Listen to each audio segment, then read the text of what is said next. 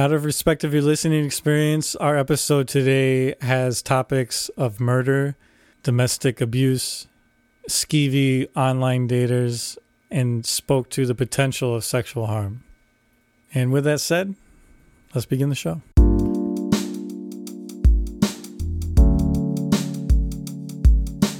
Our modern Western culture places little to no value on the power of our nightly dreams to inspire, shift, and reorganize our lives. This podcast demands a deep reconsideration of the role our dreams play on our path to a more vital and meaningful life.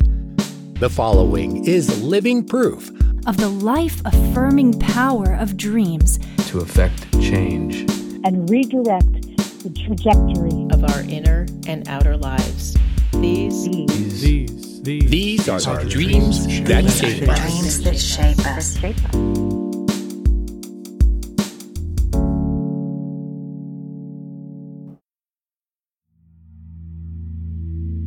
One of the reasons I believe people are afraid to open themselves to their dreaming world is because on some level they know that A, they don't have much or any control over what will be presented to them, and so they are afraid of all of these vast unknowns.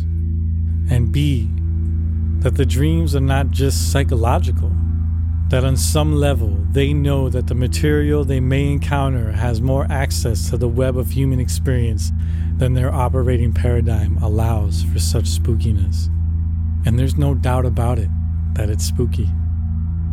Dreams carry real weight. Dreams have access to past, present, and future.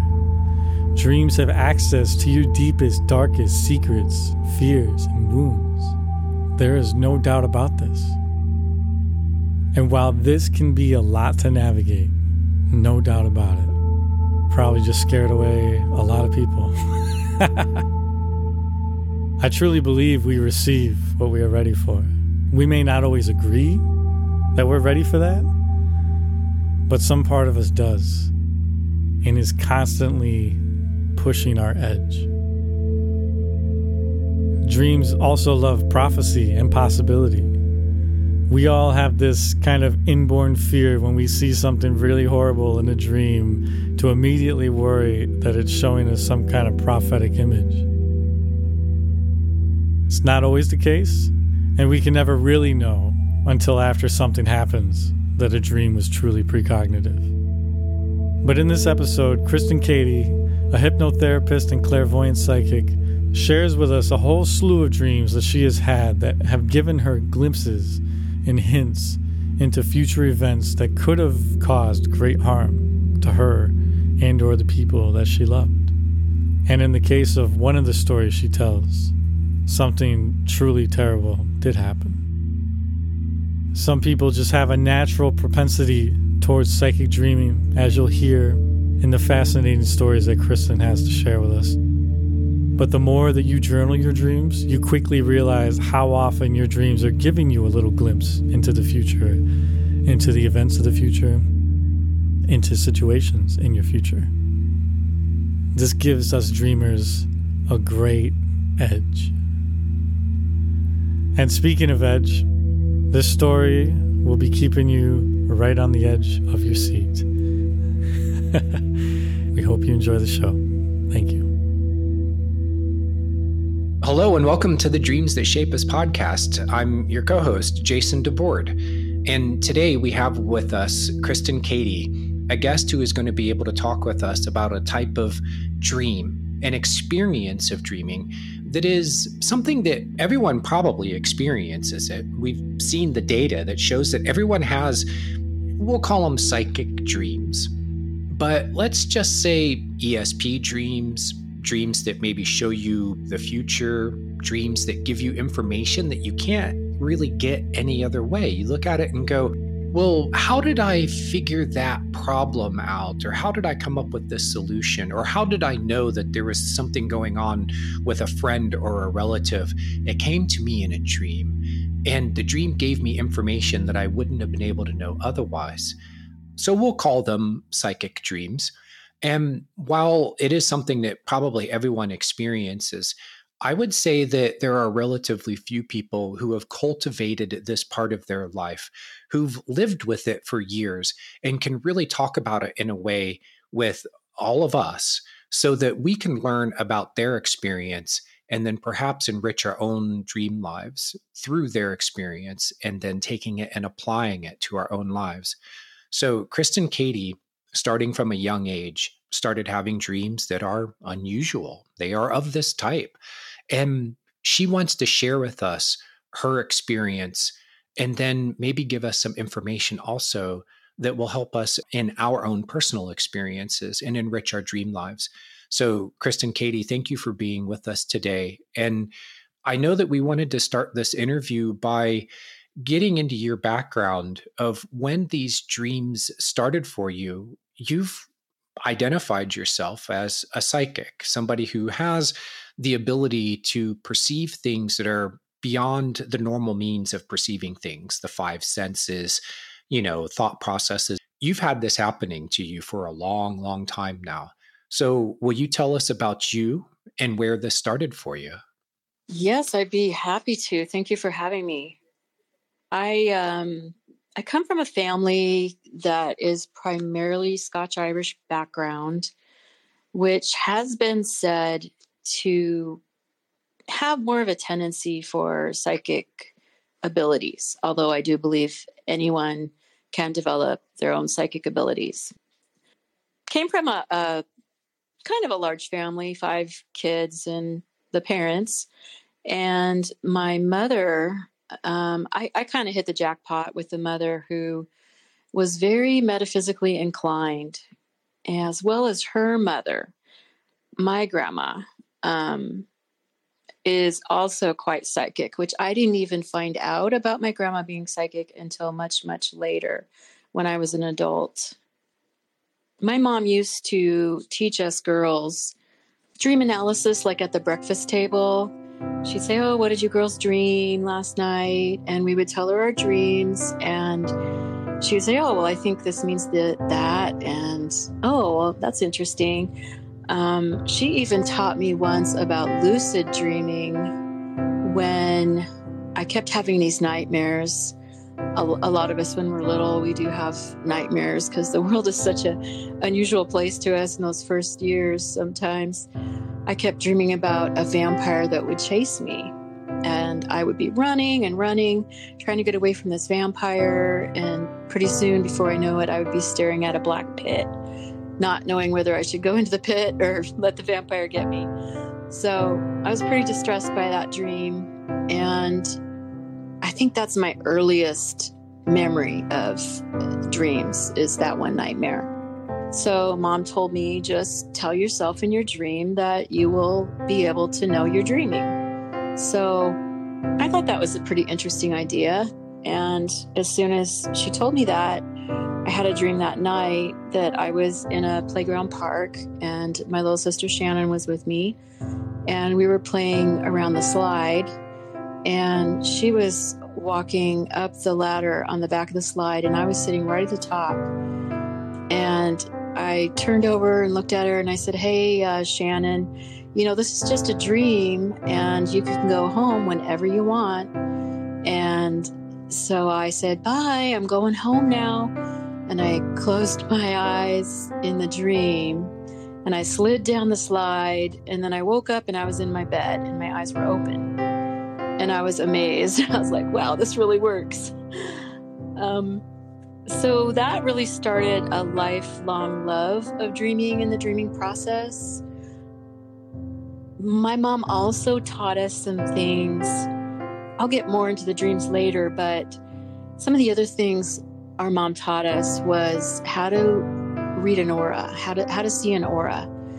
And we grew up in the Pacific Northwest, and we had beautiful flower gardens over there. And she would say, go pick yourself the prettiest rose you can find in the garden and bring it in the house. And, so I did that. I think I was a little bit more interested in all this stuff than my other sisters. I put the rose in a little vase, and she had me lean it against set it near a white or light colored wall. And she instructed me to just stare at that rose until my eyes went all blurry. And I did that, and I could suddenly see the energy emanating all around the rose, which was the rose's aura. And I was pretty excited by that. So we would practice that sometimes. And she did another little game with us where we would, she'd have us go lay out in the yard in the summer when it was sunny and nice. And it was primarily my younger sisters that would do this with me. And we would just lay out there, and my mom would say, okay, I want you girls to shrink that cloud right there. See that cloud shaped like a turtle or whatever? I want you to stare at that cloud until you make it really small. So I remember doing that and how much fun that was. And I mean, it was really an early lesson on the power of our mind and how kind of like how we can affect our environment more than we know we can.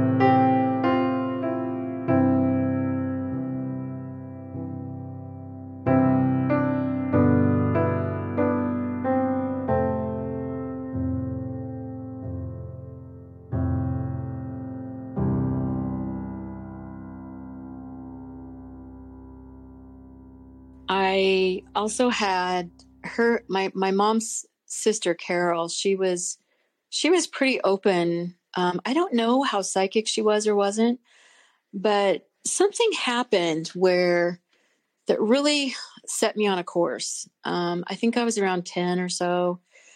So Aunt Carol, she lived in this big old farmhouse, raising her family there. And I heard about what happened to her one night. I think my mother was talking about it. Carol woke up in the middle of the night, and across this big bedroom that she was in, her rocking chair was rocking. And she saw a woman who was a ghost in the rocking chair crying. And Carol looked out at her and she said, well, why are you crying? What's wrong? And I mean, this ghost, this woman was just distraught. And she said, well, I love you. I love you people. You're my family. And I know you're moving. What am I going to do? I will miss you horribly. And it kind of gives me goosebumps just to remember that. And I believe Aunt Carol said, well, you can come with us if you want to. And I'm not sure how that played out, but when I heard the story of what happened, I told myself right then and there, I said, okay, I know there are ghosts. I fully believe there are ghosts because people sometimes get trapped in between the planes. They don't move on to an upper level where some would call heaven, and they get stuck on the earth plane. And this poor woman was stuck on the earth plane. And so I made a pact with the universe, God, whoever. I said, okay, I know there's ghosts. I don't ever want to see you. I can hear you. Like, it's okay if I hear you, if you have a message for me, but I don't want to look at you. I said, that would just scare me way too bad. I'd be too scared. So I think that sort of started me on a path of this knowingness. And we used to also play these past life games, which was taught to us by another aunt by marriage. And she had been to this workshop where they were doing past life stuff. And so she taught us how to do this little past life game. So we would gather the cousins, aunts, my mom, us girls. We would gather in front of the mirror, turn off the light, put a red light bulb over the mirror and stare, take turns. And one person would sit on the chair, and then everybody would focus on that one person gazing into the mirror, and you'd look at them and their face would change dramatically. And you could literally see who they were in another lifetime. And so I thought, wow, this is way exciting, you know. So we played that sometimes. Sometimes it's a little spooky, but sometimes it's just really, really cool. I don't do that anymore. But who knows? It may have started my journey into hypnosis, where I've done a whole bunch of past life regressions with people. And my mother also bought me a book on hypnosis one year in high school because I really wanted to be better at sports. I wasn't naturally good at sports, so she bought a book and she started hypnotizing me to be better at sports. So I think that, along with a teacher that we had in high school who would hypnotize us to win singing competitions. And I don't even know if they would allow teachers to do this these days, but he would turn off the light in the big music room that was carpeted and have us all lay on the floor. And he would literally hypnotize us to be better singers. So it just kind of seems like my life up to that point was all about me developing my mental abilities, my psychic skills, or whatever you want to call it. I started having a series of dreams, but about psychic events. But in the beginning, when I was younger, it was more kind of benign things, like my much older sister was pregnant and due to have a baby, and they were saying that they thought it was going to be a big baby, like maybe about 9 pounds or something. And well, one night I just woke up from a dream, and I was keeping dream journals from a very young age. And I wrote down in my journal, the baby was going to be 10.5 pounds and born something like 2:15 a.m. So I found out when I got up for the day that she indeed had the baby that night, and it was 10.5 pounds. And it was at the time that I wrote down in my journal. So I was pretty excited about that. But, you know, these kind of dreams kept happening to me. But they grew more, how should I put it? The subject matter of the psychic dreams became more intense. One of the main things I wanted to talk about and share is that my best friend who was killed, I actually had a pretty big dream about her just hours before she was killed. And,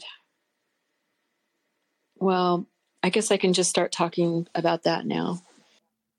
Yeah.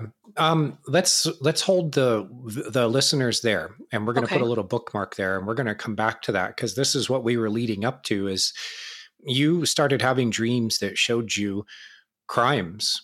Yes. The very detailed information about those crimes.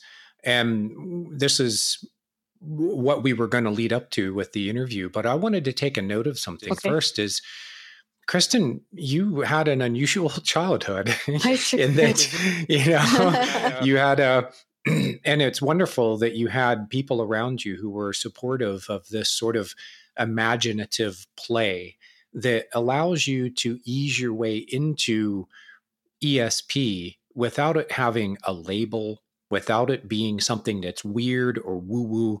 If it comes from your mom and you can see it kind of running down through your family, you turn it into a game, then it's much easier to accept. But this brings me around to a question. How many people did you know who could do those kinds of things? Who, like maybe friends, neighbors? What I'm getting at is, when you look at your upbringing and what you learned from it about your own abilities, and you compare yourself to other people, where do you see them at with the abilities that we think that everybody has these abilities? It's just whether or not you're willing to accept them within yourself. What have you found about people who maybe don't have these abilities or don't think that they have them? Do you have any opinions on that?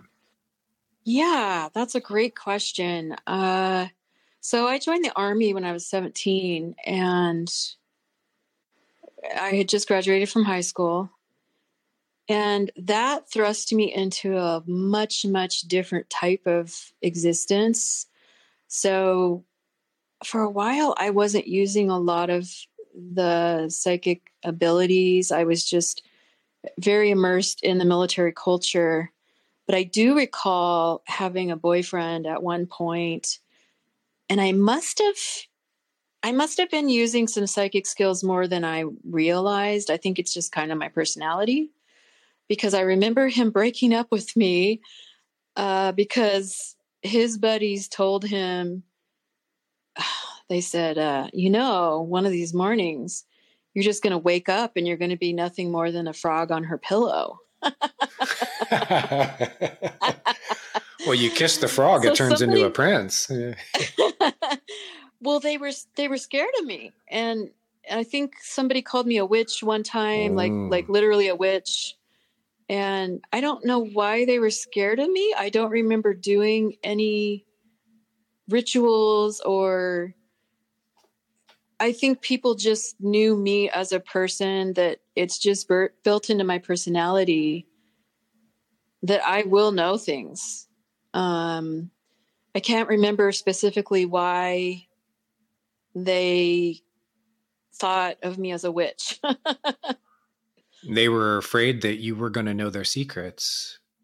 Yeah, I think so. I do remember the only occasion I can remember practicing anything with a little psychicness to it was when a friend, a male soldier, he wanted to see, like, he wanted to test my ability, I think. And he showed me one of those tiny little pictures like you get in high school. He showed me a picture of a friend of his or somebody he knew. And he said, "Can you read this picture? Tell me about this person." I said, "Oh, I don't know. I'll try." And I started reading the person. And it turns out I'm really, really good at reading pictures of people. I can read a lot of things off of a picture. So I started talking about it. And I think that's when they started calling me a witch. For lack of better words, they just call you a witch, but right. Because they're coming up with a label for something that they don't understand. And it's showing that they're maybe disconnected from their own abilities, even though they might be using them all the time. One of the studies in the studies of this, as a little side note, they showed that people who are on the, when they're in infantry, and they're the ones that are on the point, like they're the ones that go out ahead to see if the enemy, before the rest of the squad comes up. So if anyone's going to get shot, it's going to be the guy who's out there on point. And what they showed is that those people developed this extraordinary ability to be able to sense danger coming. So they're out there in the jungle in Vietnam and, running around, and they would have this sense of like, we shouldn't go that way.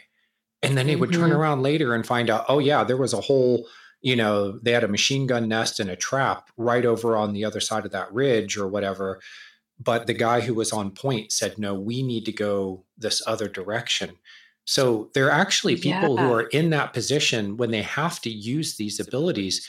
They've shown that they're actually using it all the time. They may call it something like hunch or intuition, but they're actually gaining information through this extrasensory sort of means. So that makes total sense. So you found that the people really are not accepting of this, and that if they run across someone, aren't. Okay, and the ones who aren't tend to dismiss it and even be afraid of people who are. I'll give you an example.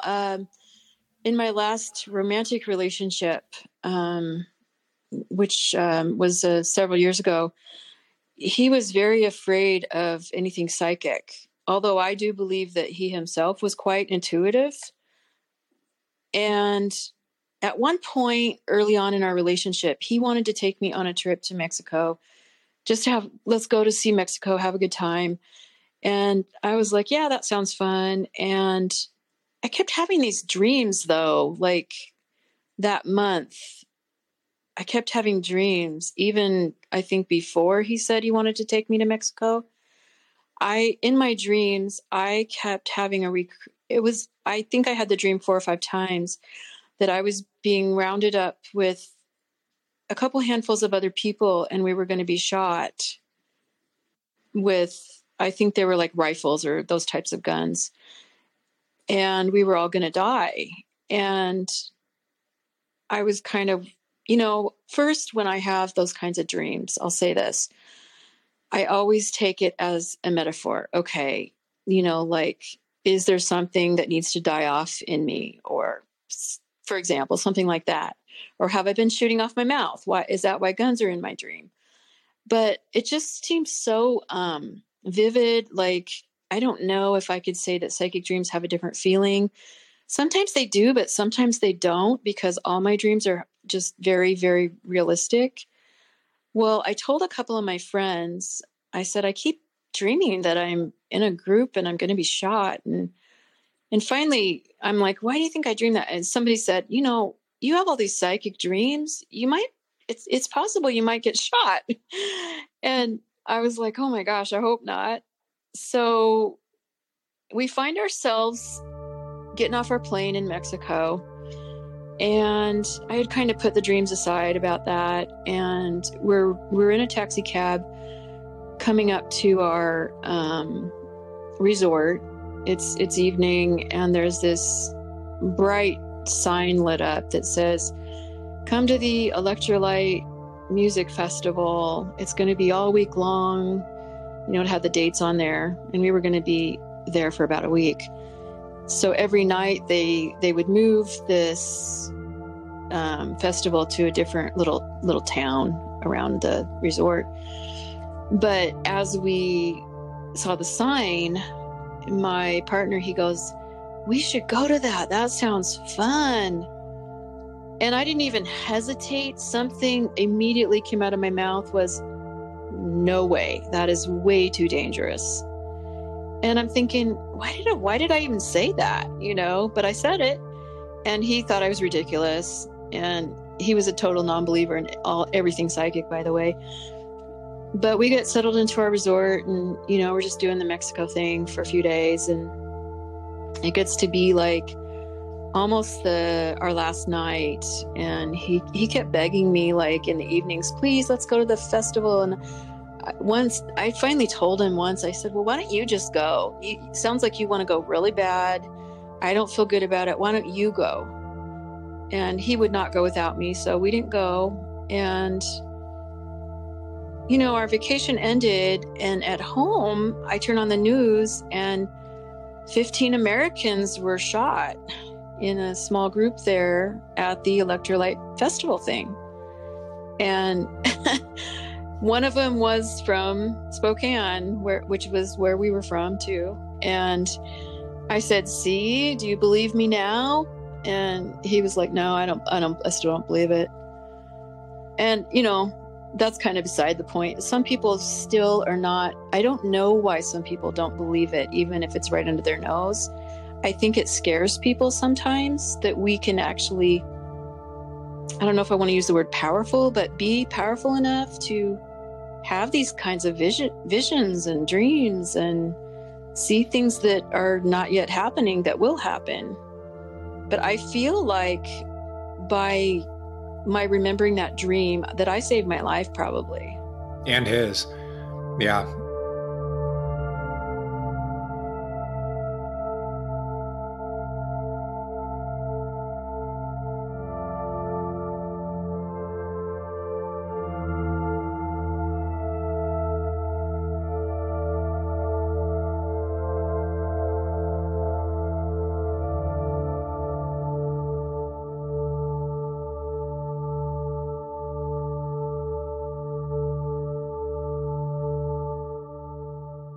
And we know from interviewing other guests on this program that we've so many dreams that have accurately showed what was coming up in the future.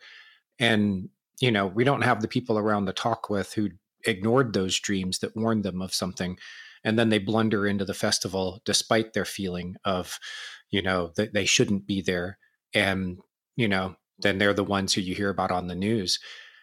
Before we went on the air, we were talking about that case in California in the 70s where there was a woman who was on a dating show, And Right. she got hooked up with this, like she's supposed to go out with this guy who was the contestant, and he was charming and good looking and a serial killer. And she, they didn't know it at the time, of course, but she had this feeling. She said they set the date and it was coming around to the time they were supposed to go out. And she's like, she just had the worst feeling about it. She listened to that feeling. She broke the date and didn't have any more contact with the guy. And then she saw him in the news sometime later, where he was, he was murdering women. He was a serial killer. So she might have ended up in the same place. I know someone who had a dream where he was involved in dealing drugs with some friends of his, and they had a deal coming up where they were supposed to drive out to this remote location to make a big deal. And he had a dream that told him in no uncertain terms, this is the end of the line. And he said that he saw himself in the dream coming up to this house, and it's almost like the Bates Motel. You see the creepy house, and you just have a feeling that something really bad is inside. And he saw himself with his friends, and entering into that house and never coming back. So he didn't know exactly where the deal was supposed to go down. It was one of his buddies who had arranged everything, but he backed out of it. And he said they were cajoling. Come on, man, what kind of wimp are you? You don't believe in that crap. There's no such thing as psychic and ESP. That's all a bunch of baloney. He said his friends went off and did the deal, and he never saw him again. And because and no one ever saw him again, because they went to this remote, he just knew it was in some remote location. And he said that he knew that if he would have gone with him, he would have been, he would have never come back too.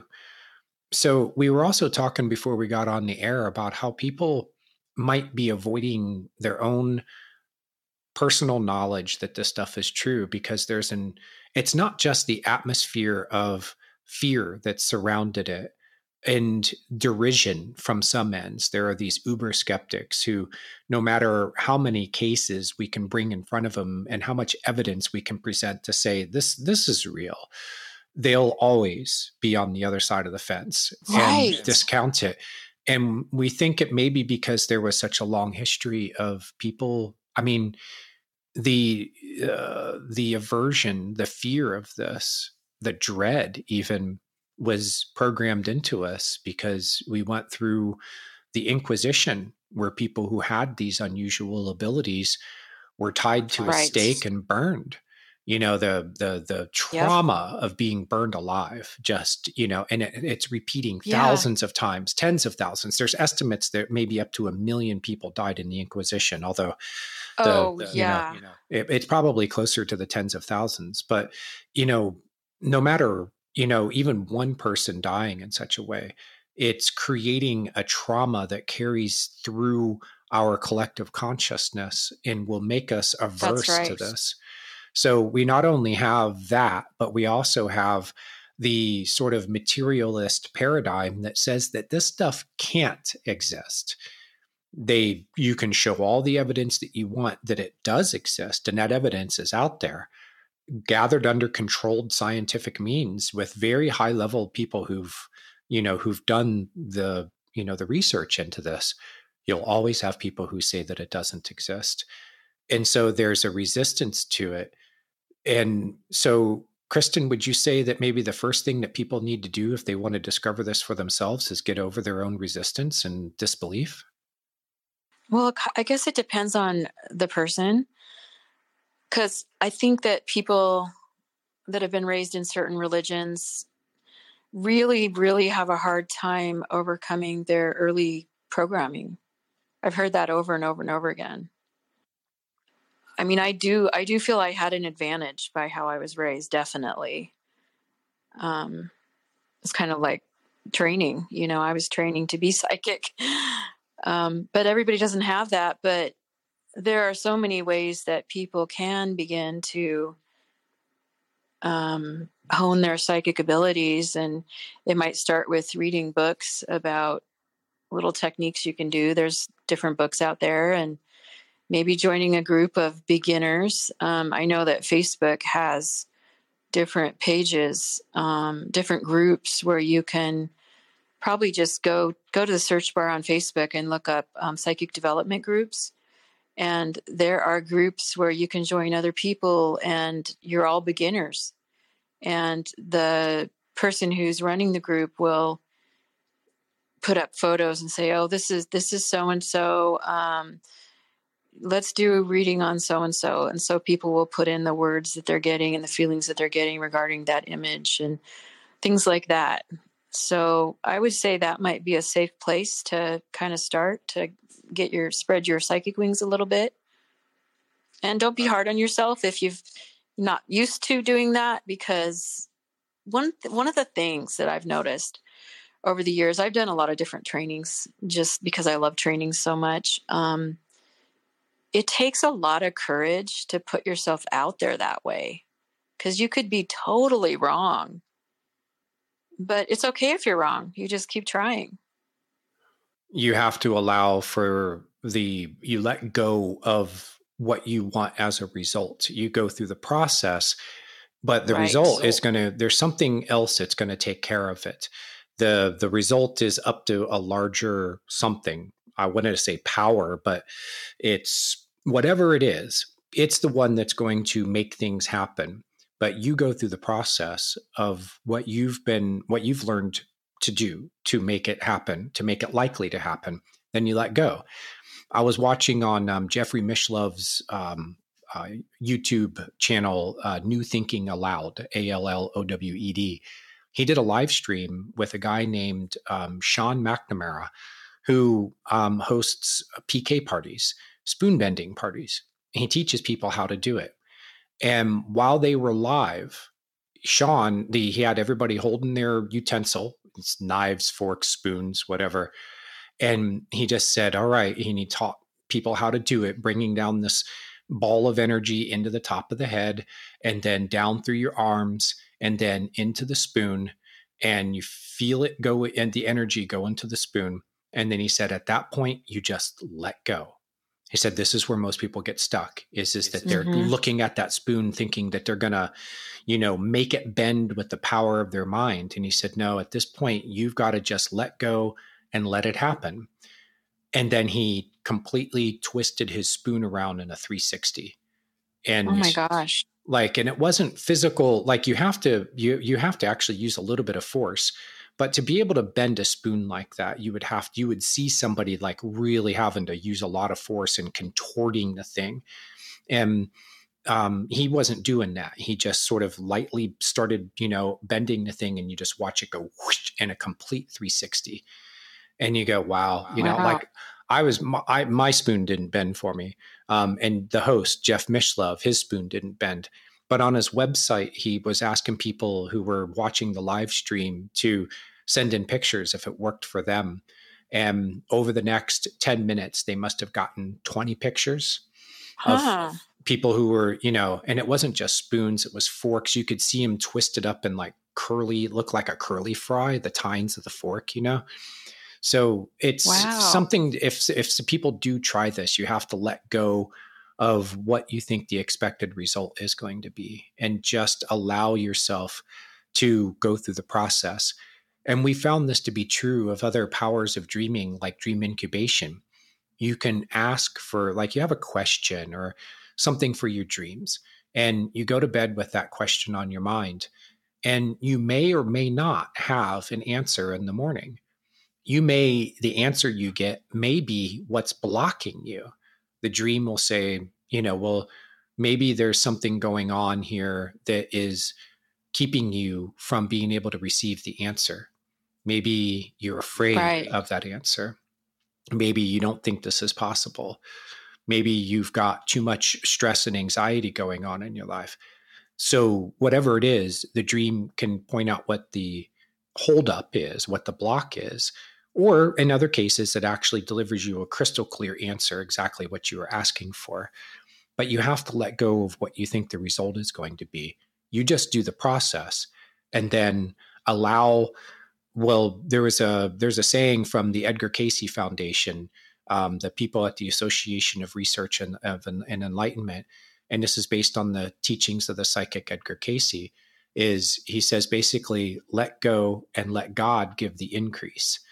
And that the whatever it is that you put yourself into the right state of mind, really the right state of being, the right state of feeling, and then these things can happen.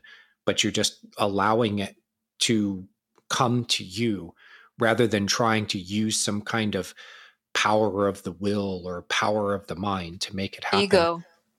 Or ego. You have to let go of your ego, because you might look like a total fool, right?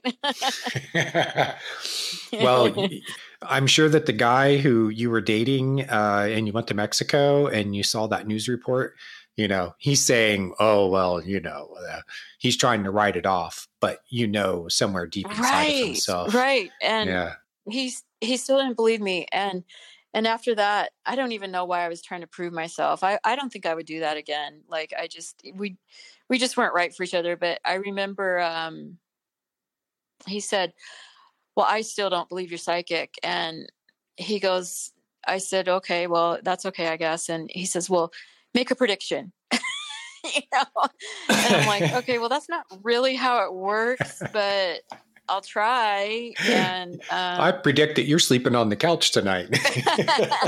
Right. And so I just made the first thing that came into my mind. I said, there's going to be a very big explosion in a country that starts with the letter E on Thanksgiving weekend, and thousands of people are going to get wounded or killed. And so we waited, and like the week passed, and it happened. There was some kind of big thing in Egypt, I think it was, and some kind of explosion, and a lot of people died. And he said, well, I still don't believe you. And that's kind of a generic thing, because there's explosions going off all the time. But he finally believed me after this one thing happened. We had split up, but we were still friends. And he was seeing someone new, more kind of a platonic thing, I think. But I was going through these surgeries, and he would come over to my apartment and help me out, because I was having these major surgeries at the time.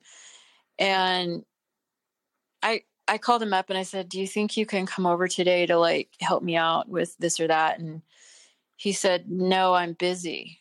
And I immediately, in my mind, I saw him hiking with this new woman, and I saw where they were going to go hiking.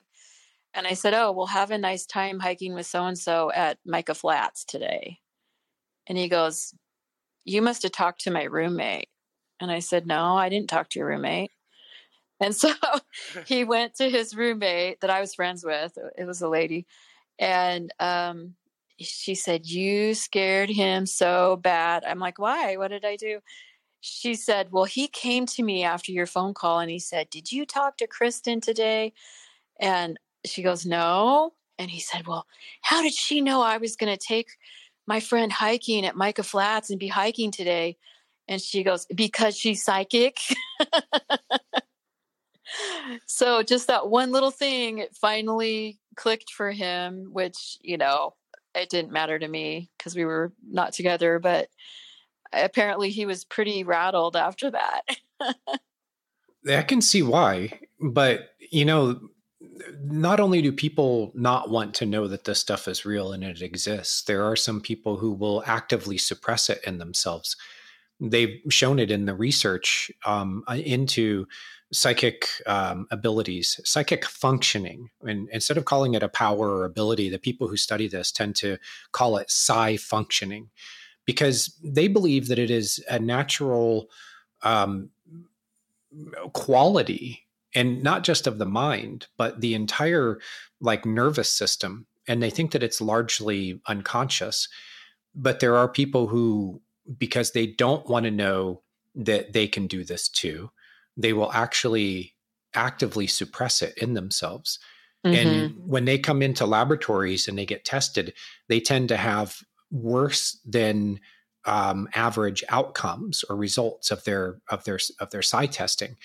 And it's called psi missing in the study of it. It's called psi missing. And there's actually a whole body of thought that says that they're actually using their psi functioning to suppress results, because they can compare over thousands and thousands of trials. They can say, okay, you should be able to guess if you've got 5 cards and in this 5 types of cards, and you guess which card, if you just look at average 20, you should be able to get it right 20% of the time just by the odds.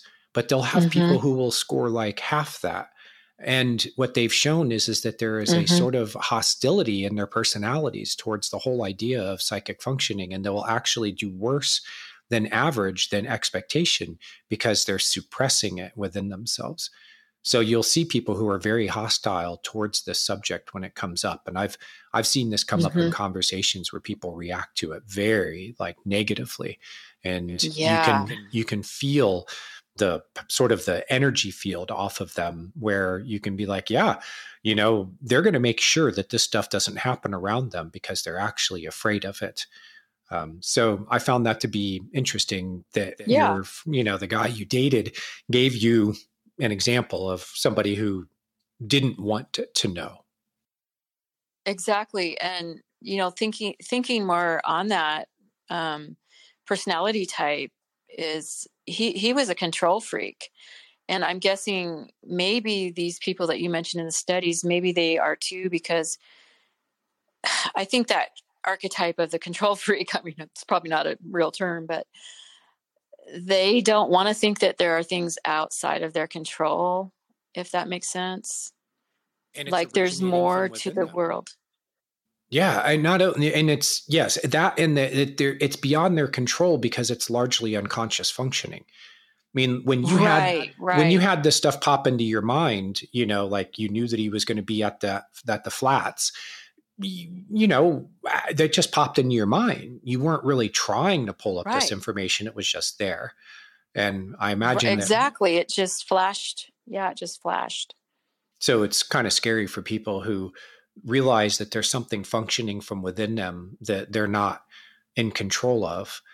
And that kind of brings us back to dreaming, because the dreams come from the unconscious side of the mind. And it's an interaction that you have with the unconscious that's producing the dream content. But the unconscious is really the one that's, you know, kind of taking the lead in that process. And the unconscious is outside, by definition, it's outside of your conscious awareness and control. So you'll have people who are afraid of their dreams for the same general reason, because it's something that they can't control. And they think that they should be able to control everything, but they don't know that the conscious side of their mind is actually a very small part of the mind. The unconscious is much vaster. It's 95% of more of the total mind is unconscious.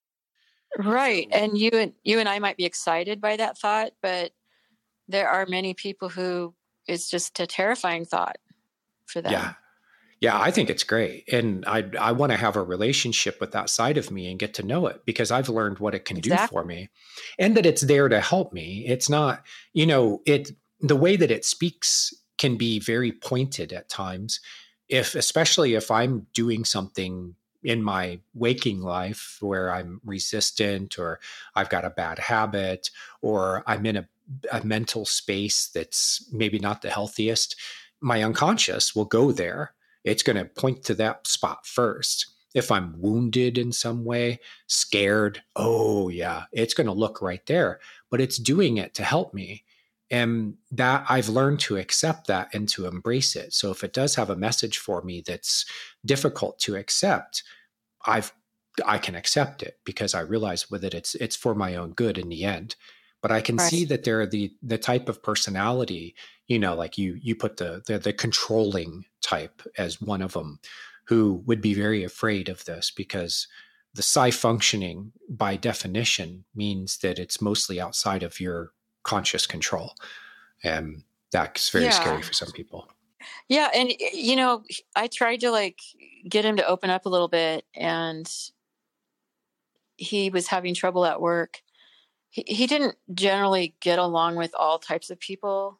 I'm not really sure why, but he was especially having trouble always in the workplace. And I suggested to him once that he might, on his way to work, visualize white light in the office before he arrives and just kind of bathe it in white light. And so he said, yeah, he would try it. And he tried that for a few days in a row and he loved it. And he said that he was getting along with people better and his boss was nicer. But then he said he had to stop. And I said, why do you have to stop? And he said, that's all I'm lost in the white light. I'm just like, look, I can see it and I can feel it. And I don't know if I like it. Kind of a strange experiment, you know? It breaks down the barriers. Mm-hmm. Do you think that could be why? Because when you kind of open yourself to this energy, then it wants to break down the ego barriers and the sense of duality of I am my own distinct being and I am in 100% control of myself and my life. And there's anything that's from outside, I can keep it out. And we tend to put up these walls, but then you get someone like him who starts to feel those walls coming down. And what happens, Kristen? Fear. Yeah. Yeah. Well, speaking of, this is going to provide a segue because we started talking earlier about some of the dreams that you had that led you into some pretty, scary topics. And you had to be ready for this because what you started seeing in your dreams and the other types of experiences, visionary experiences we're talking about people who were murdered. And yeah, not just once did you have this kind of experience. You had several of them. So yes, this is a good time. We've established that, for one, this happens. Two, you had a lot of training and experience that prepared you for what was coming next. Right. And then why don't you lead us into that? Okay.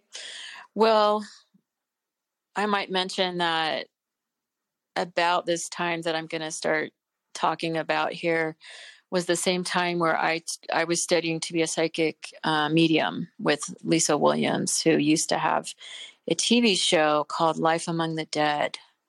And I loved that show. And I thought, wow, she's amazing. If I could just work with her someday, if she ever teaches students, I would love to take a course with her. Well, I did find, just playing around on the internet one day, that she was actually teaching classes. So I signed up right away for classes. And somehow I accidentally signed up for advanced mediumship. But I was accepted for the program and we did our classes. A lot of them were long distance. They were like a live classroom situation. And we had a ton of homework that we did working with the deceased. She would provide photos and then we were supposed to contact these people and have communications. Some of them were family members of hers who agreed to help people learn how to do this skill from the other side. So we didn't know that at the time. We had no idea like who they were, but it was pretty exciting. It was very exciting work. And then we did one 3-day intensive with her in California, which was awesome. I just absolutely loved it. But around that time, my very best friend, she saw what I was doing, and she was also doing psychic work for part of her living, to make part of her living. She was very good. And she decided she wanted to take psychic mediumship work too. So she also signed up for the course and was doing her studies in that.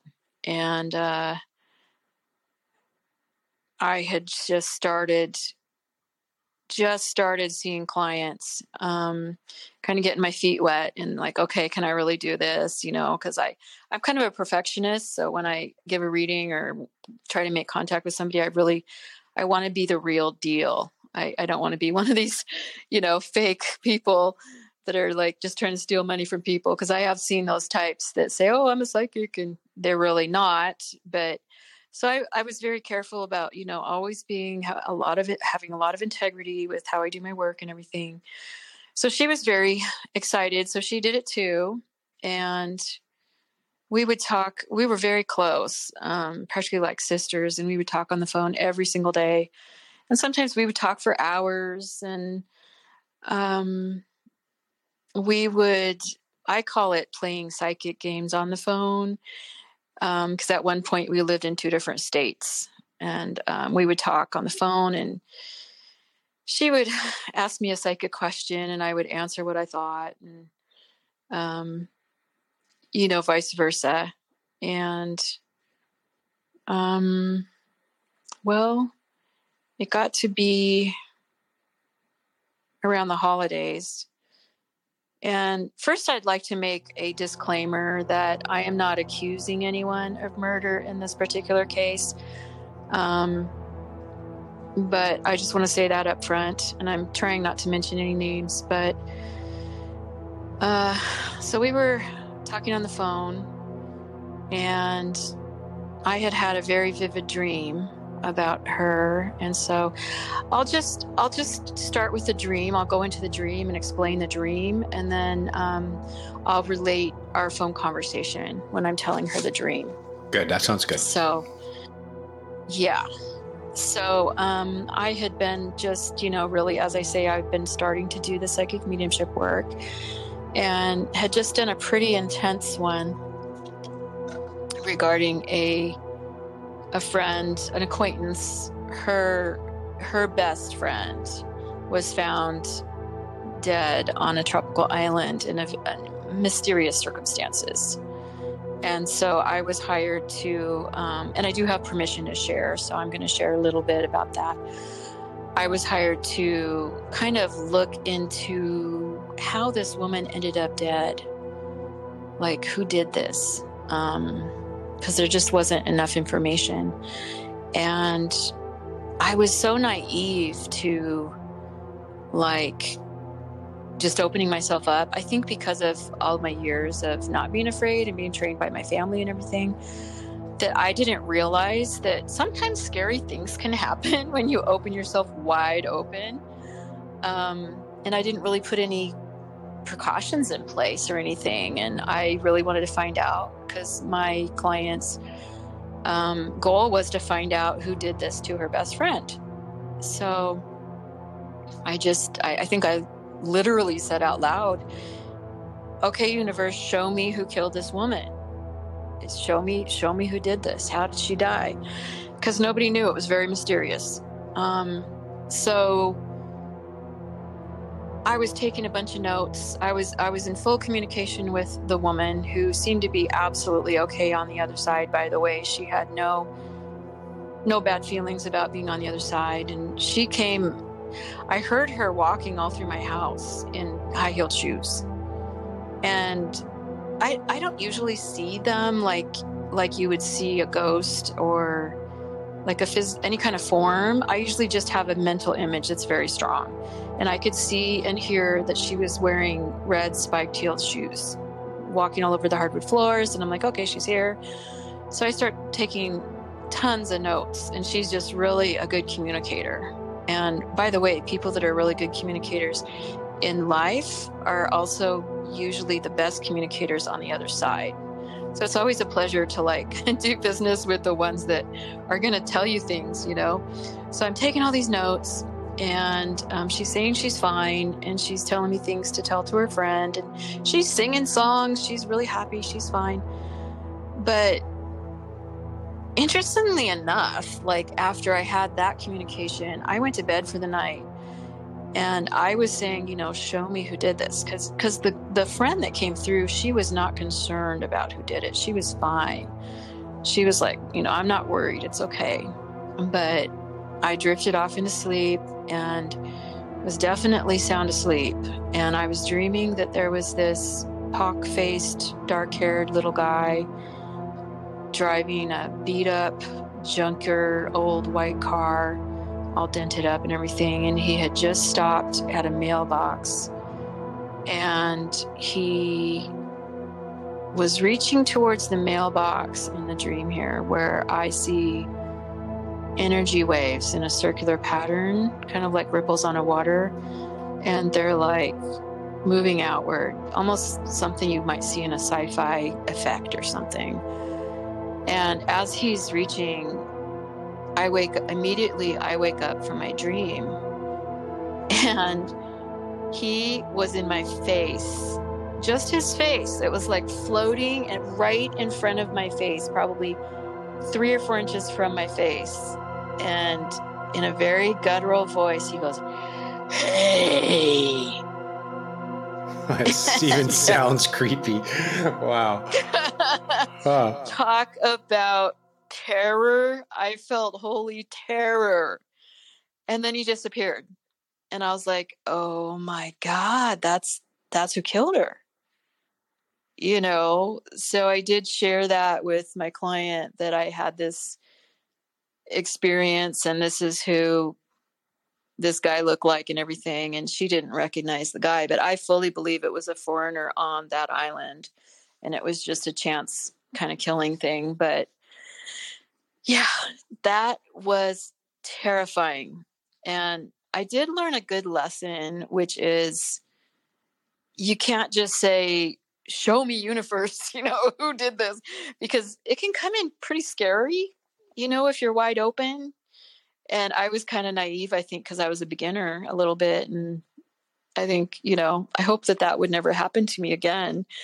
And right around this time frame is when I had been talking to my best friend, and she was talking about her husband who was being a real jerk to her, and he was very verbally abusive. And I told her one day, he's going to hit you. He will elevate and he will hit you. Oh no, he will never hit me. That's not going to happen. He was a great big guy and she was a tiny little thing. Well,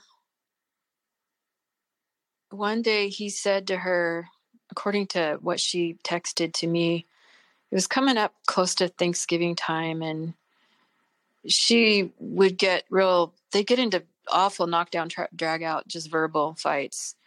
And he just told her something that was creepy. He said, women that don't know how to shut their mouths end up permanently silenced. And she texted me that, and I'm like, whoa, that does not sound good. And I knew him. I didn't like him at all. I thought he was not a good person. But a few days passed, several days passed, and I had that dream. I had a dream, which I'll share here now. I'm in a lake with my best friend, the same best friend, and another woman that is someone I don't recognize. And it looks like a tropical place. It's very, very green. And we're in this lake that's glowing, like something you would see like out of a movie that would depict almost like, do you remember that old movie On Golden Pond where it's all gold and kind of sunshiny? Oh yeah. It's kind of like that. Peter Fonda. Yeah. Yeah. It was kind of like that. So we're standing there in the water, and off to the side, I see those red shoes from the dead girl from that other mediumship session I had done. There were the red shoes kicked off by the water. And I'm like, huh. So I see the dream isn't real long. So basically I see a coffee bar in the middle of the lake there towards the shore. Something like you might see at a hotel or something. So I see this coffee bar with coffee and tea and these paper cups. And I take a cup, and then it's kind of like I spontaneously hear a news report at the same time that I have the cup in my hand. And then I turn to my friends in the water and I say, well, I heard a news report that these cups are poison and you shouldn't drink from them. And so then I'm just standing next to these two women in the water without the cup. And we're about waist deep maybe. And there's the one woman I don't know, she's wearing this tube top, and her skin is like all glittery, like has real fine, like kind of like fairy dust on her skin. It's really beautiful, and the sun is glimmering off of it. And there's a tiny white fluffy feather on her right shoulder. And I'm standing in the middle of these two women. And by the way, I don't really know what that other woman looked like that had the red shoes. Maybe it was her. I don't remember. But I look to her and I pluck the little tiny white feather off her shoulder, and I said, "Do you believe in angels?"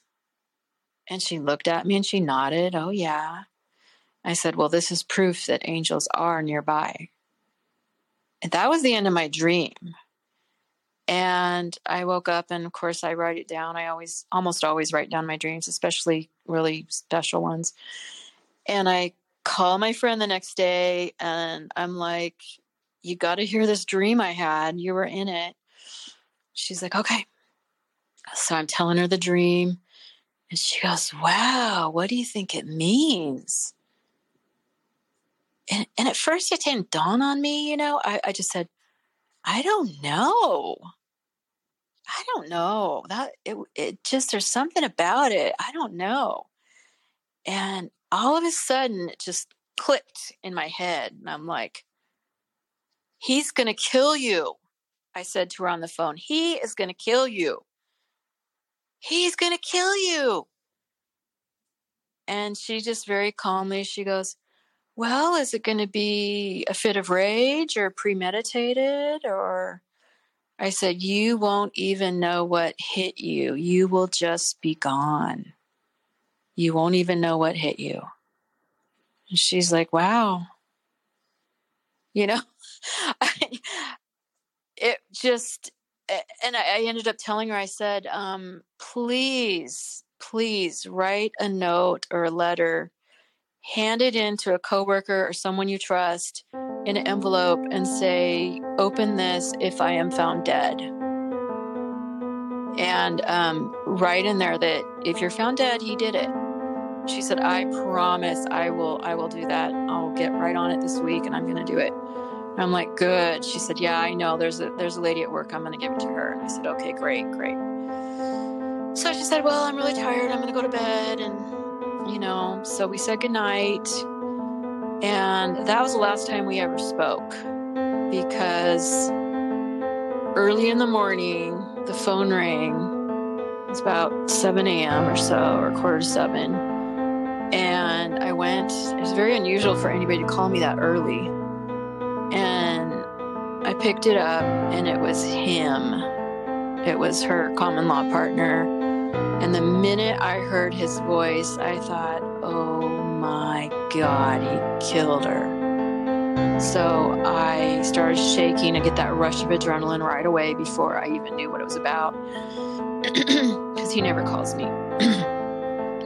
So I grabbed a notebook and I grabbed a pen, and I thought, I'm going to write down every single word he says. And so I did that, and I tried to remain calm. And he's like, "Yeah, I'm just giving you a courtesy call. I found her dead on the kitchen floor, blue, this morning. She was just dead. She was just laying there." And I just took a bunch of notes, everything he said. And I said, "I want to talk to her children." Because I didn't know her children. They were all adults, but I wanted to tell them that I suspected him.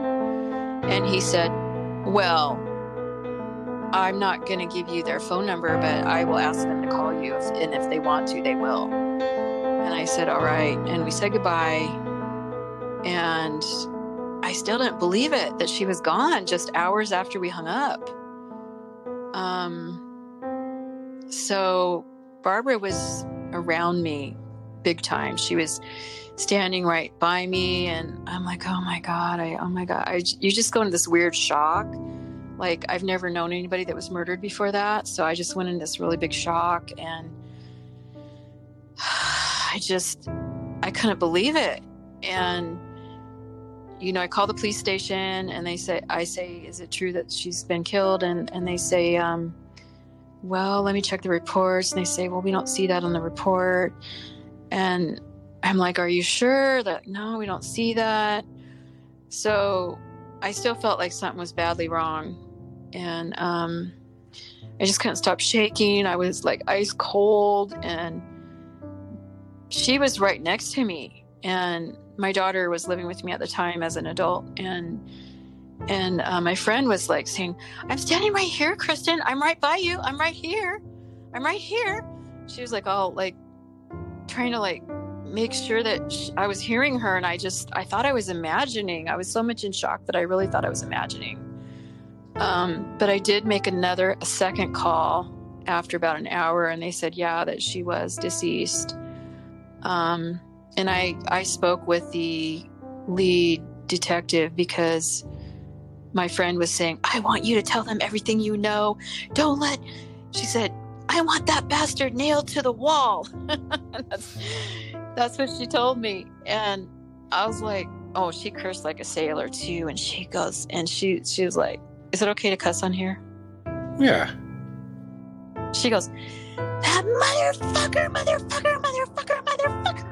fucking killed me. She was furious because she had just bought her first home that she owned all by herself. And she was working 7 days a week for a couple of years to make the money to buy that home. She hadn't even finished unpacking her boxes yet. So I felt horrible about that and everything.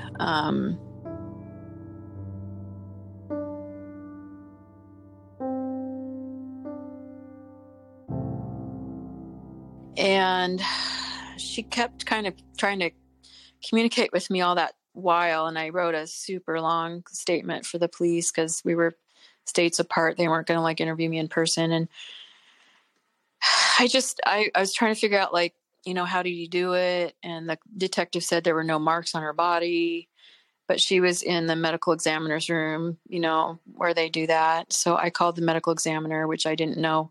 You can actually do that just as a citizen. And I told them this was murder. I fully believe this was murder. And, they just couldn't find out, how he did it or if he did it. Nobody knows for sure. They did 3 autopsies. 2 were inconclusive. She was checked for 3 different poisons. And those particular ones that she was checked for were negative. But I will say right now, I did have another dream because I really wanted to know how he did it, if he did do it. And I was dreaming that I was in a hospital and I was in a bathroom stall, and I looked down on the floor, and by my feet there was a large empty syringe, and there was spilled red sugar crystals like you put on Christmas cookies. It was spilled on the floor next to the syringe. So I kind of deduced from that maybe he shot her up with sugar, but I didn't know. Like my sister, who's a nurse, she told me, yeah, you can actually kill somebody by injecting them with sugar. So I called back the medical examiner and I said, I think she was injected with something in her hairline. She had really long, thick hair down to her butt. But they just really couldn't prove it. And over time, they eventually ended up saying in the end that it's probable heart failure is what they put on the final death certificate. So he did get away with that, which is really sad. But I did have another dream where she appeared because she was pretty angry. I should say too that when she was first communicating, she scared me. Like she was making my computer make really loud noises when I was asleep. It would wake me up and scare me. And I told my daughter, I said, oh my gosh, I hope she finds a way to communicate that doesn't scare me to death. And immediately my cell phone, which was clear across the room, came on, and Siri comes on and she says, good evening, Kristen. Oh, yeah. Talk about chills. And my eyes got really big, and my daughter looks at me. She goes, "Don't look at me. You're the medium." But after that, I did have another dream, and my friend was in the dream, and we were together, and we were walking on these bluffs above the ocean, kind of on a sandy dirt road thing above the ocean there. And she had on a big, wide kind of straw hat that you would wear in the summer, one of those floppy hats. And she had on lipstick, and I'm not sure why. I'm not sure what the meaning of her having on lipstick in the dream is, except for that she was feeling like herself again, maybe. And we were just chatting and smiling and talking, and it was a beautiful sunny day. And she looked younger. She looked healthier and younger, like probably about 30-ish. And she was around 50 at the time of her death. But she just seemed really happy. She wasn't mad anymore. And also in that same time frame, she appeared at my bedside, which really shocked me. I was waking up, and it was early dawn, and the room was kind of a twilight color. Just waking up, and I look over to my left side near the head of my bed, and there she is. She's standing there, and she looks like she's made out of kind of sepia tones. Not really black and white, but not really color either. And she didn't look me right in the face, because I think she was just trying to not scare me. And it was like a side view, and she had like the biggest Cheshire cat grin on her face, because she knew that I could see her, and she was able to materialize right in front of me, because we had both done the mediumship stuff. So I think it was really cool for her to do that. And I felt really good about that. You had asked for, when you said, okay, I know that you're there when you were younger. You said, just don't let me see you, because that'll scare me too much. So you gradually, well, first with the guy, the pockmark face guy, he definitely was willing to push through your boundaries. Oh, yeah. But by then you were, by then you were a little more open to it, but your friend didn't give you the full frontal. She allowed you to sort of see her in a way without kind of easing you into it. Yeah. And I wanted to make a note, in the dream, you're there by the coffee, you're in a lake, and you said that there was a coffee bar. And then you had the second, dream where you saw the syringe with the sugar. So when you said that she had been found dead in the morning, my first thought was he did it, he put it in her coffee, some kind of a poison or something in the coffee. And sugar is known for being something that can absorb liquid. Like you can use a sugar cube, for example, people who take liquid LSD, you take an eyedropper and you drop it down onto the sugar cube, and you let the sugar cube dissolve, and it's a way of, that could be. So I'm sitting there thinking that now, why in the second dream it would be red, kind of like a red crystal, is, we can only speculate on that. I can't even think of why. Yeah, it was definitely sugar. So it was something in the sugar in her morning coffee. Were they, maybe. You said that it was early in the morning, but were they in time zones ahead of yours? No, we were both West Coast time zone, but they did have different schedules, because he was a trucker and he would drive at night and get home in the middle of the night sometimes. But I do remember her being an early riser, so it's possible. I hadn't thought of that possibility of there being something in her coffee. That's very possible. Well, and then you're in the water with them, and you said that the other person who was there was kind of covered in some kind of shiny. There was something that was on her body, right? It's kind of like really fine glitter dust, like angelic dust or something. I don't know. Huh. Okay. So I'm thinking that used to be part of a burial ritual.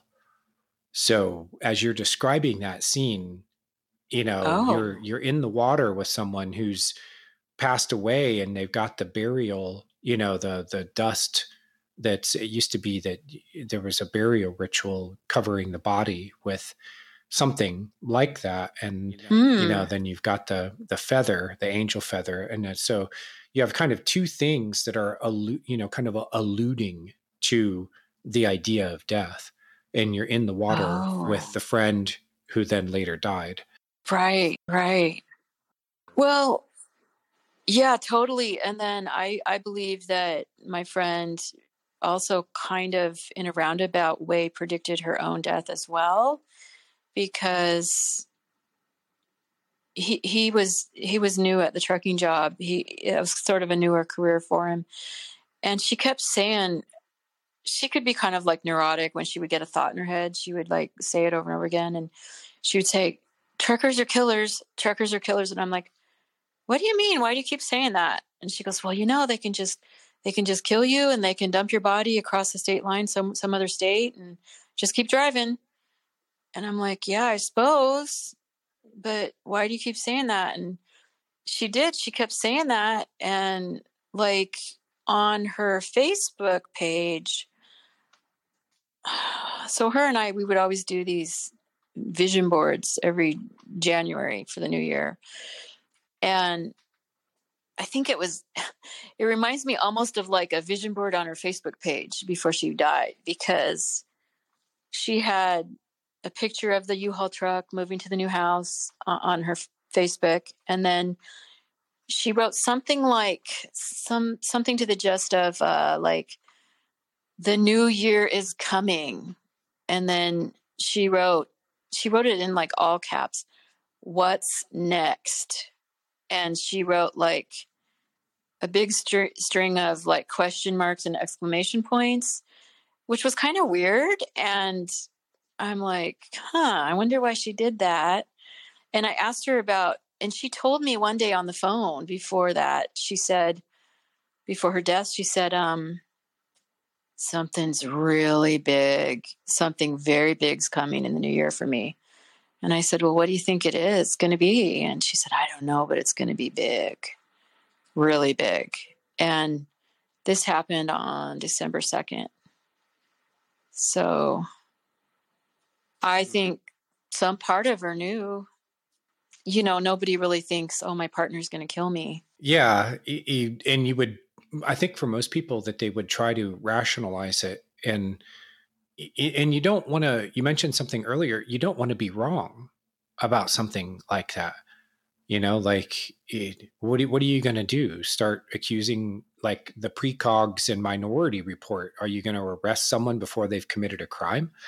Right. And I suppose that if you have enough experience with this stuff that once you're sure of something, you know that feeling and you're sure of it, that you could take some kind of action to prevent it from happening. Because when you see ahead in time like that, it's showing you possibilities.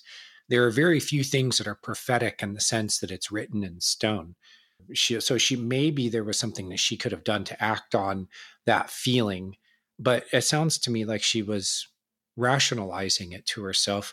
And here's another thing. You said if she's working 7 days a week and she's just gone through this big move, when your life is that busy, you tend to not have time for focusing in on those inner messages and voices.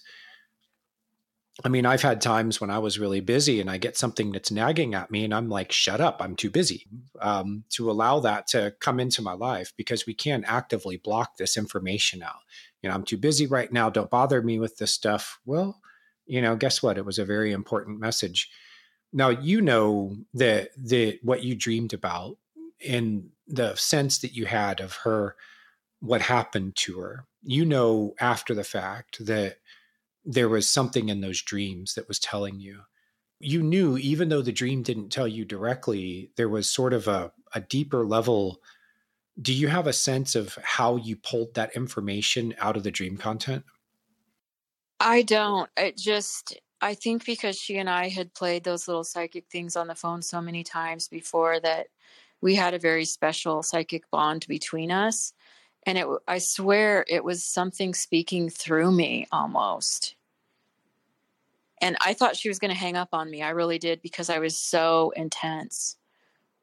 But it was like she was getting a warning from somebody that was almost speaking through me. I don't know for sure if that's what was happening, but it sure felt like that. Yeah, the channel was open.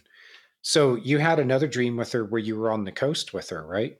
Yeah. And she grew up on the California coast. And I think that probably that's kind of like a little piece of her little heaven, her happy place.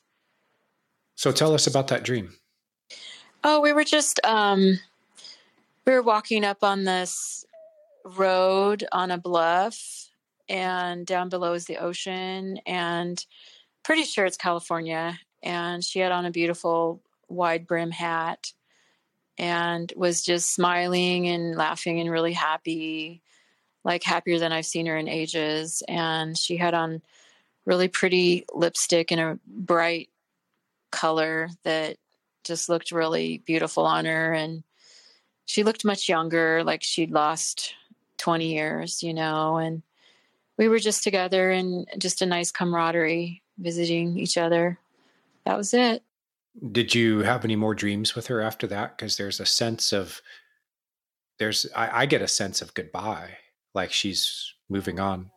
Yeah, no, I didn't. I did not get any more dreams about her. I know that there was a mutual friend we had that did get some sort of warning dream from her about something. But I don't remember the details on that. But no, yeah, that's a good point. A goodbye dream. Yeah, I think it was. And I think, she was taking a course on angel therapy with Doreen Virtue, who used to do that. And she was so excited about doing angel work and working with the angel and the angel messages and everything. I just had a very strong feeling that she wanted somehow, okay, there's a theory that we choose our own deaths, and when we die, it's like in our blueprint, which may or may not be true. I'm not positive, one way or the other on that. It's possible though. And now if she is still on the other side, I think she is doing angel work. And I think that is why in my dream, I saw the angel feather and I said, this is proof that angels are nearby. She was, of course, soon to be an angel. So. Yeah. And feathers, messages from the unconscious. Feather, the way that it comes to you is light as a feather. And then there's also the old Egyptian belief that if you weigh your soul or the sort of the karma of life against a feather, and if the balance comes out on your side, then it allows you to pass into the afterlife, or at least into like a heavenly realm. That's interesting. But if you accumulate weight from life that you're carrying with you and it's heavier than a feather, then there's another place where you go to, kind of maybe like a purgatory type of environment. Oh, I see. But yeah, I found that interesting. As we were talking about this, I had the name Christy Robinette come to mind. I talked with Christy 10 years ago when I was researching a book on strange dreams, because she has helped police investigate crimes, because she'll have dreams and visions about them. And when I looked into Christy's background, how many of these, there have been so many cases that she's been involved in. And the police actually have verified, and at least in some of the cases, that she gave them information that led them to to solve the crime. She was able to even know things like if there was a person that was missing, she was able to find where they were buried. Wow. And this, when I looked into it, there have been quite a number of these cases. There have. There's another one known as the Red Barn Murder, and you can Google it. Search online for Red Barn Murder. It was a case back in the 1800s where there was a woman who disappeared, and she was said to have eloped with her with her husband, and they said they went off and lived in this other town. And so family was like trying to get in touch with her, and he kept like putting them off, saying, oh, well, whatever. He kept putting them off. And her mom had this dream, actually several nights of dreaming, where she saw that her body was buried in this red barn. And she sent her husband, I think it was the woman who was murdered, I think it was her stepfather, and he found her buried in the red barn, and it led to the arrest and conviction of the guy who murdered her husband. And apparently he lured her to the place under some kind of pretense that they were going to elope together. He murdered her there, and then he skipped town. Jeez. Have you run across any cases like that you know of? I could talk a little bit about when I lived on Whidbey Island in Washington. I had a bunch of psychic dreams when I was there that were pretty intense. I think I was very psychic there because of the water. I've come to learn just through my own development that water is sort of a magnifier of my psychic abilities, and probably for other people too. Like if somebody contacted me and said, hey, I want you to make connection with my grandmother or whatever who's on the other side, I would say, okay, I set up the appointment and I go, I'm going to take a shower, I'm going to take a bath. They're in there right away. And I believe water is some sort of a magnifier for them to come through. And at first it really bothered me. I'd be like, you need to come back 15 minutes later. I'm in the bathtub, but after a while I just kept a notebook with me, and I'm like, they don't care. They've all had bodies. Everybody knows what we look like when we're naked, so it didn't bother me as much. But things started happening to me over there on Whidbey Island. Probably the most shocking one was when I had a dream where I was on a carnival ride, and I was hanging at the top of the carnival ride, hanging upside down, and it was stopped. The ride was not going. It was stuck in that stopped position, and people were falling out to their death below. And for some reason, I was really calm in the dream, and I was like, oh, I'm fine. I can hang in here all day long. It's fine. And I woke up, and that was basically the whole dream. And I woke up, and I'm thinking, okay, I think it's just about me having some pretty extreme ups and downs right now, but my dream is telling me it's okay. You're going to be able to hang in there. It's going to be fine. But no, it was actually literally something that unfolded. About a week or so later, the carnival came to town, and my kids were young, and I had kind of put the dream aside and kind of forgotten about it because I didn't think it was like a psychic dream, and I gather my kids, and we get to the carnival, and we go up to the stand to buy our book of tickets so that they can ride rides. And the lady said, oh, it's shut down. We're shut today. And I said, why? She said, oh, you're just going to have to go home and turn on the news. And we turned around and walked a few steps, and I pointed to a ride that it didn't even resemble the ride in my dream. I just pointed to some random ride, and I told my kids, I guarantee you someone died on that ride today. And they just kind of looked at me. I mean, they're used to how I am, And so we go home, and I turn on the news, and it turns out that the maintenance man was doing something. He was tinkering around with the mechanics of the track, and somehow the ride got turned on, and he was pulled up by his ponytail all the way up to the top of the ride, where he was dangling in midair until his hair gave way, and he fell and was impaled on a fence below in front of the children in line waiting to get on that ride, which is absolutely horrible. So that happened. That was pretty amazing. I'm kind of curious, I don't know how my kids really feel about my psychic abilities, but I know that they listen. They listen to me really well. And because I told my daughter one time when she was about 14, I said, she was getting ready to go on a trip to visit cousins across the country. And I said, whatever you do, don't get into the car with your aunt so-and-so's friend, because if you get in that car, you're going to be molested. And she looked at me and I said, it could just be a dream. But she said, okay, Mom, I'll be careful.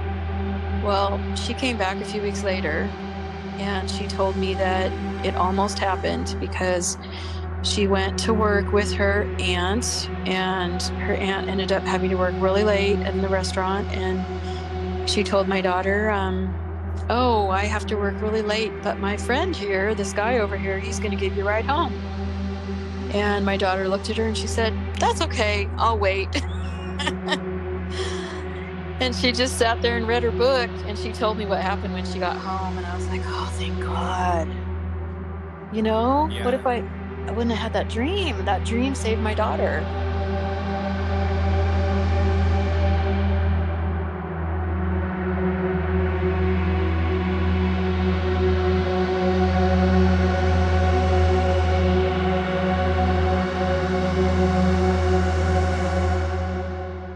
Unless you go forward with something, with a dream that has a bad outcome, unless you go forward with it and learn after the fact that it was, precognitive, it was showing the future.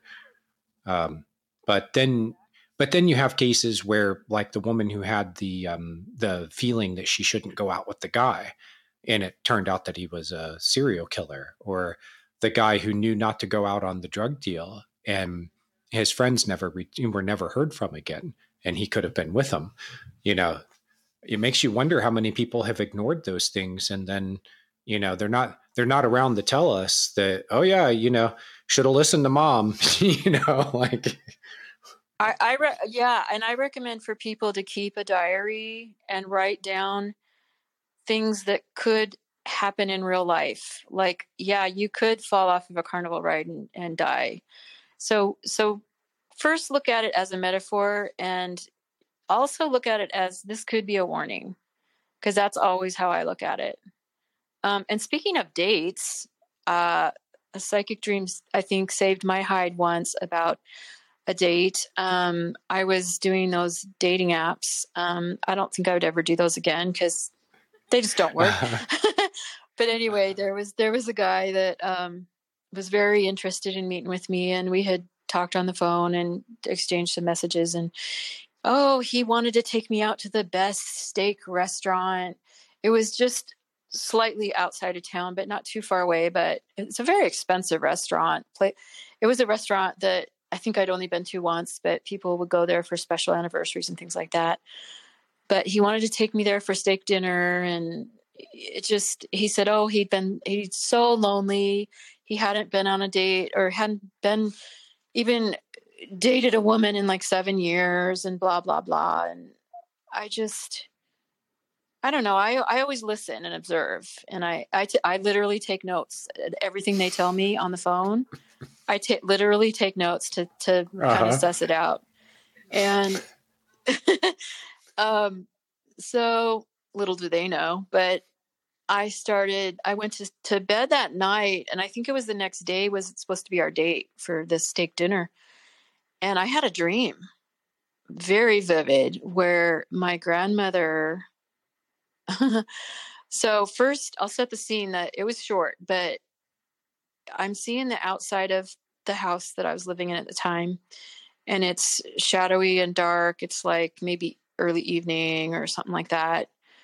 And there's a guy, and he's looking like he's up to no good. And he's kind of like trying to like get into the garage, and he just looks like he's looking for something to steal.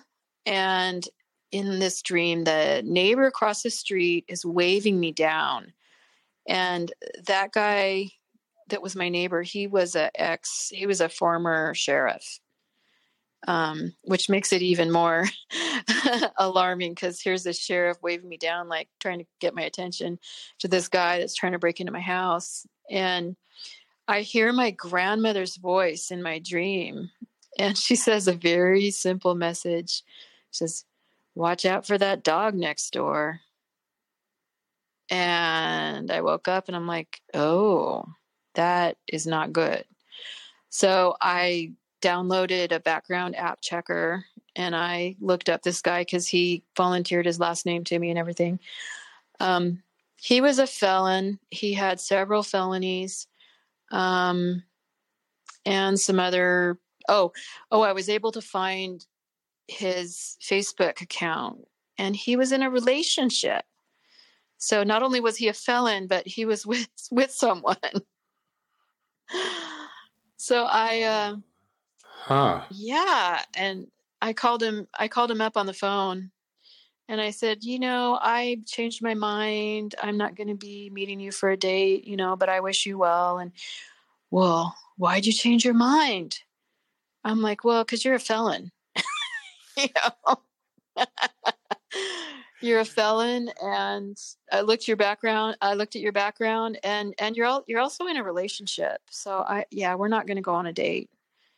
And he said, okay, I understand. And I was kind of scared, but he said he understood, and I treated him with a lot of respect, but that was the end of that. Well, was this the same grandma that you had introduce? You said that you had a grandma who was. Yeah.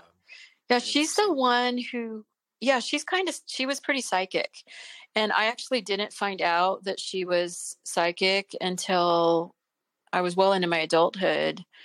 I'm not sure why it wasn't really talked about or anything. I mean, it wasn't like a secret, but she was a tiny little thing. She was 4'10" with sparkly blue eyes and kind of auburn hair, just a fiery personality, just a sweet personality, but kind of spunky, it's just a sweet lady. And she used to be able to go to those, I don't know if it was a seance or what, but she would tilt the tables, where I've never tried it, but back in the Victorian era, they would rest their fingers or a couple fingers on the corners of the card table, and they called it table tilting. They would tilt up. So I would have loved to have seen her do that. Literature is full of these, the case studies in this. These experiments were done this was a parlor game. And this is long before we had things electronically, TVs, radios, internet, phones to keep us distracted and busy. So people, live entertainment, that's how you did it. And so there was a side of it with table turning and seances that was, admittedly, it was just entertainment, and there were a lot of fakers. But they had cases of people who did these things under controlled conditions. And they said sometimes, this is one of the odd things about it, they said sometimes it would begin with some kind of an odd movement, like a creak or something that was unexplained, but you could say, there's the wood is, there's a change in temperature enough to make the wood make a loud creaking sound or something like that. And they said that would actually start then much larger things to happen. And it was enough to make people believe it was possible. And once they had the belief in place, then some really wild things started to happen. If you've ever heard of the case of Philip, there was a paranormal investigation group. There was an engineer, there was a psychiatrist. There were other people there who had interest in it. Like one lady was an accountant. There was a lady who was the president of Mensa in Canada. And so they made up this character named Philip, and then they had a seance or several seances to try to bring Philip in the room. And for a long time, nothing happened. And then one day they decided to change their protocol. instead of being all serious seance like, oh, Philip, come to us, manifest in the room, they started doing like 99 bottles of beer on the wall and one for Philip, 99 bottles of beer. And they just, because they'd read somebody's research who had done, decades earlier, who had produced some really outstanding results. And it was actually by making it into a lot of fun. And once they read that and they applied it, they said that it started happening. They did so they had table turning happened. There were knocks on the table. They filmed it. And then at one point they did it in front of a live studio audience where they could ask Philip to come, and then Philip would show up and start making all these noises, and the table was levitating and moving around the room. And there were all these things that happened. Philip was a made-up character. So when you look into this and you say, well, this stuff actually has happened under controlled conditions, which most people don't know, but the public thinks that it's all stage parlor tricks, but I thought it was cool that your grandma was there and participated in this. Another thing you can do is anytime you have something psychic fun happen, you say, I love it when that happens, because then you're telling the universe you want even more of it. Great. Yes. Yeah. Yeah. And so don't be afraid of it when it does happen, and embrace it. In fact, the opposite is it's something that's fun. This is the way that the world really works. And it's getting more and more like that. It is, as we're finding out that these things are actually real, and it's a normal part of life. One time when I was talking to my friend on the phone, my best friend that is now no longer here, we were talking, chatting, and I smelled red wine. And I said, are you drinking wine? And she said, yeah, I am. And I'm like, oh my God, I could literally smell the red wine through the phone receiver. I've never had that happen again or since. Yeah. Learn to trust these things, and they'll happen more. And so it begins with openness and receptivity. Kristen, you gave us a wonderful opportunity to learn more about a subject that it's off the beaten path, but you've shown through your dreams that it really is possible. Oh, thank you.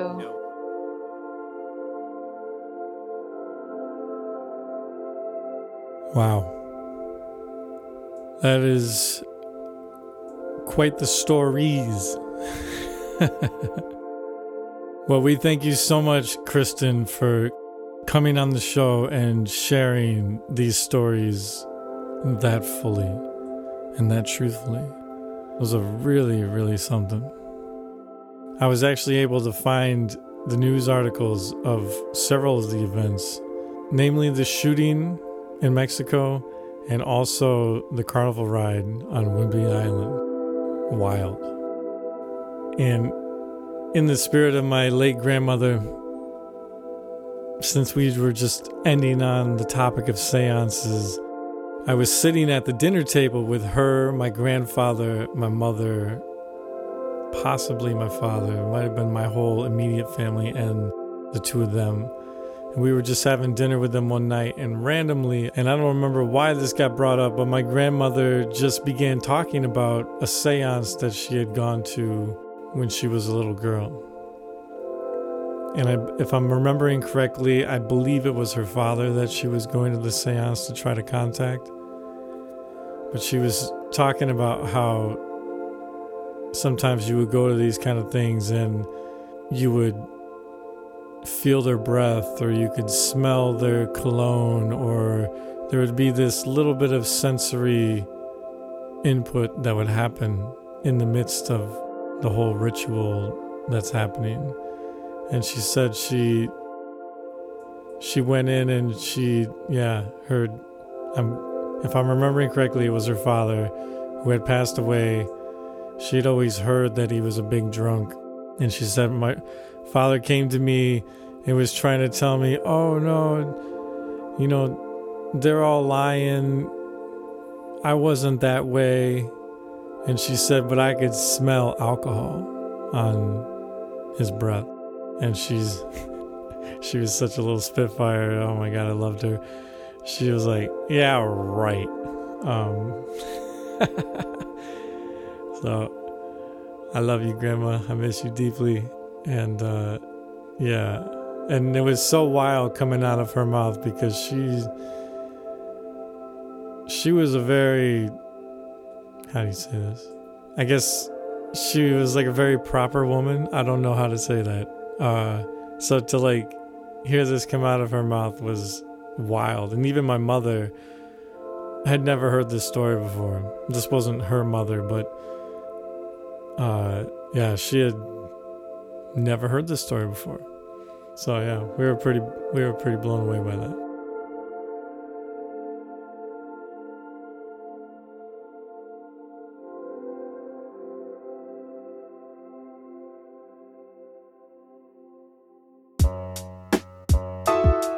And with all that said, thank you for sticking around and listening to another episode of the Dreams That Shape Us podcast. This podcast is co-hosted and created by J.M. DeBoard and myself, Steve Ernenwine. All of the original music you heard tonight was composed by me, and we are so deeply honored and grateful that all of you keep showing up to listen to these stories. In August, when we put out Lawrence's episode, we hit over 10K total listens, and we are through the roof to hit this milestone. It's our next big milestone, and we are so pumped.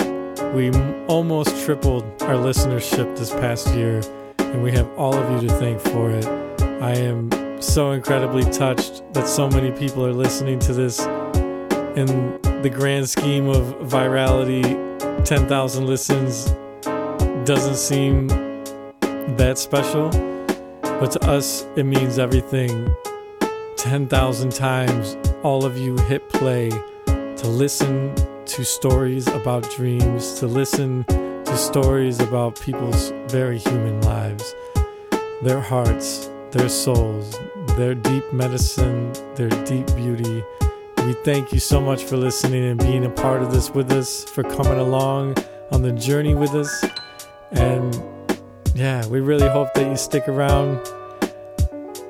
Third season is almost coming to a close, and we're ready to begin our fourth year, or I guess our third year, fourth season of the podcast. So man, we got a couple of pretty awesome stories coming to close up the season, so look forward to that.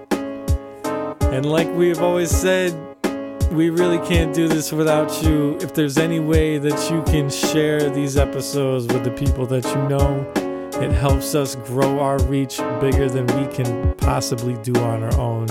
It really helps out more than we can tell you. And if you can leave a rating or a review on Apple Podcasts, Spotify now allows you to do ratings. So if you have it within you to help us algorithmically, we would so appreciate that. It really helps out more than we can tell you. And we love to see your feedback. We really do. So with all that said, I want to give a big and handsome thank you to Kristen Kadi for telling us this amazing story here today. We love yous. Good night, everybody. Nighty.